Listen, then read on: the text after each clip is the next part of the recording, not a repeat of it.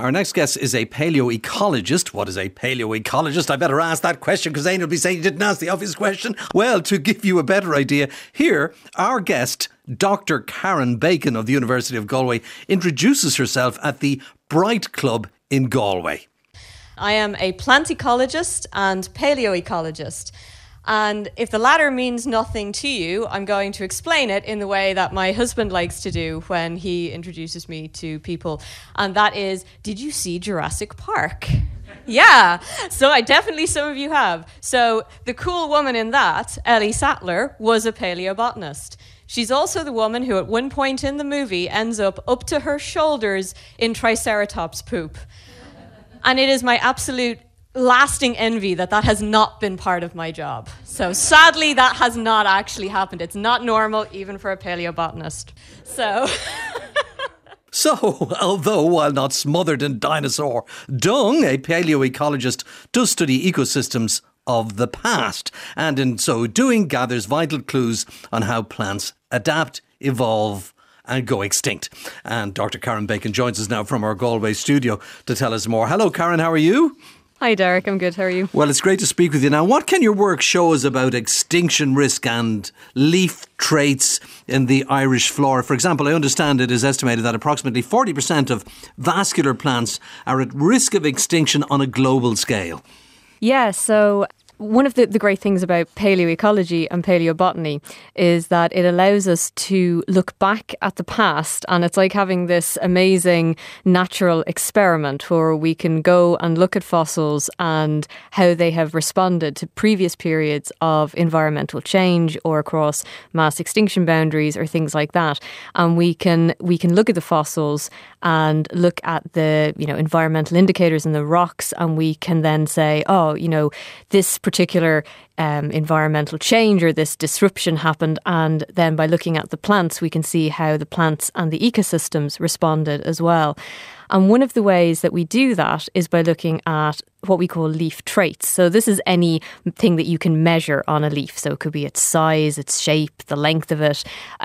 Sometimes look at the little breathing pores on the undersides of leaves, the stomata, and count them. And they have a relationship in some species with how much carbon dioxide is in the atmosphere. So we can use that to track changes in atmospheric carbon dioxide as well. And then we can look at if there's any changes in leaf traits that indicate that the plants are responding to some sort of a pressure or some sort of a change in the environment, and say, we see this leaf trait changes, and that indicates that, something is up at that particular point in time.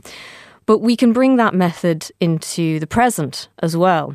And we can look at leaf traits today, and we know obviously today that we have lots of different pressures on ecosystems, like climate change, but also other pressures like habitat loss or disruption, fragmentation of habitats. And we can then look at the leaf traits in, for example, as we did in the Irish flora. And the question that we can ask is, do we see any association between leaf traits and extinction risk in the modern Irish flora? It has previously been done that the Irish flora has been red listed. So that means that it has been assessed for the risk that each species might face in terms of extinction. So what we did was we took that information, we were able to look at the listing and the categories that all of the native Irish species had been put into in terms of their risk of extinction. And then we were able to look at leaf traits, some of which we know maybe have an association with pressures related to changing climate or something like that, and to assess whether or not we could see any link between the leaf traits and the risk of extinction. And if the risk of extinction was driven by, for example, a climate-driven risk of extinction, we might expect to see certain leaf traits be associated with extinction risk. But when we looked at the Irish flora, we didn't really see that. So that then suggests that right now, the Irish flora, the threat is not coming from, for example, changing climate. It's coming from other things like habitat loss, things that we're really, really directly doing ourselves. It's things like reducing our woodland cover, damaging our peatlands. All of these actions are they're the threats, the real threats that we're seeing in the Irish flora at the moment. So, Karen, what you've been doing then is looking at leaf traits, which indicated a certain type of climate. You were mentioning at one point you were looking at teeth on oak leaves, which indicated that the weather was cold, and then looking to see are there fewer teeth now indicating that the weather's warming up, and this didn't happen. But you're saying what you did then discover was that extinction in plants in Ireland is not being caused by climate change but by something else. Now, isn't it great when other completely different research comes up with exactly the same results? I've just been last week over in the Botanic Gardens when they were launching the results of the Plant Atlas 2020, and they had measured all of the distribution of all of the plants, both the native ones and the introduced ones, and they were able to demonstrate chillingly that there was a huge reduction in the distribution and the sustainability of our native plants, exactly corroborating what you were saying, and that this reduction was entirely due, as you have said, to land use change, not to climate change. Now, this is all very terrible indeed, but one good thing you can take out of it is, climate change is such a big thing. What can you or I do about that? But land use change in Ireland is something that's within all our powers to change. Everybody can change a little bit about the land near them or whatever it is. So while it's bad news that the plants are being less common than they were, the answer lies in our own hands. So your research is exactly saying the same thing, that the change in our plant species distribution is not caused in Ireland by climate change.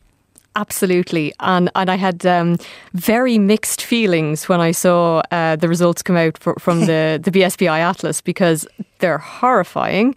But it was like, this is from a completely different approach. So using the leaf trait approach is more theoretical. It's and it gives us really good faith that the paradigm that we're working under is actually very accurate. And that helps us then when we bring it back in time, when we further apply this to the fossil record, that again, it's a robust methodology. Because we have seen a completely different and really hands-on, the amount of work that has gone in to the production of the BSPI Atlas is just mind-blowing. It is an absolutely phenomenal piece of work, and that's come up, as you say, it's reached exactly the same conclusion. And although it is, as you say, it's chilling. It's like, this is horrifying that we're seeing, if about 56% of our native plants are declining, but it is in a way that we can actually take direct action to try and mitigate it. And it's very much at the point where we can still do something. We can actually make good decisions and we can make meaningful change to try and protect our plants. I think it's actually, in some ways, it's encouraging because it's not obscure. It's something that we can actually take action and try and deal with. It's great that there are two completely different sorts of research coming up with the same thing for Ireland, rather than just somebody's got something wrong and it can be dissed. But two completely different fields of research come up with the same thing. But I noticed that you did all of this for Ireland, and you said for Ireland this doesn't work. But does it work in other parts of the world where climate change definitely is causing extinctions because of drought or things like that? Is there any way of measuring, or is climate change happening too fast for leaves to change enough to be able to identify the traits? Because after all, normally climate changes very slowly and plants can adapt to it. The problem with the current situation, of course, as we know, is that climate change is happening very quickly, and is this possible to actually use traits in other places to identify the fact that they may become extinct or not? Can this be drawn out to other countries? I definitely. And because what we have in Ireland is actually, it's quite a diverse flora, but it's also a small flora. So it's feasible to kind of do this for the flora, and because we had the kind of the full red listing, the full assessment of, you know, the extinction risk for each species, you can do this, and it made Ireland an ideal test case for this methodology, because we were able to look at basically the whole flora, and it wasn't, you know, an overwhelming task of you know, thousands and thousands of species. But I think that as a starting point, it made Ireland an ideal test case for this, and we see it coming up with the same results as the BSBI Atlas. So again, it makes us feel very confident in the methodology. And I do think that it would pick up on changes if we were to bring it to another area that we kind of know has more severe climate pressures, because plants can change their leaf traits quite quickly. There's lots of work done in this over the years, that if you plants that have kind of, you know, we know that they can change their leaf shape. Not all plants will, but so, you know, some species you can grow them in a warmer, you know, put one in a greenhouse and one outside, and you might see slightly different shape of the leaves. If you grow plants in a chamber with higher CO2, you will see changes to the leaf thickness, and you'll see changes to the stomata on the leaves. So plants are fairly responsive to climate change pressures. And actually, I think in Ireland, what we've seen is, you know, when we look at the last kind of, you know, 100 years or so, we do see an incredibly rapid climate change, but it just may not be enough to start to really see these changes in leaf traits yet. But if we were to go somewhere else in the world where it's kind of been a more severe temperature change or something like that, we might be able to pick up on it. And it just, I think it's not really been done in the detail and linked to extinction criteria. But I know that there are, you know, people are going to be working on that kind of thing. So it's a good methodology to use, and it certainly worked very well in the Irish situation. Yes. So now we have the bad results, so it's up to us to change them. You know, they're not written in stone, and once we have the information, once it's measured, then work can be carried out to fix it, we hope. So let us all hope that this will happen. It's been great talking to you, Karen. Thank you very much indeed. Thanks very much. Thanks very much indeed, Karen. Thank you. Bye. Bye.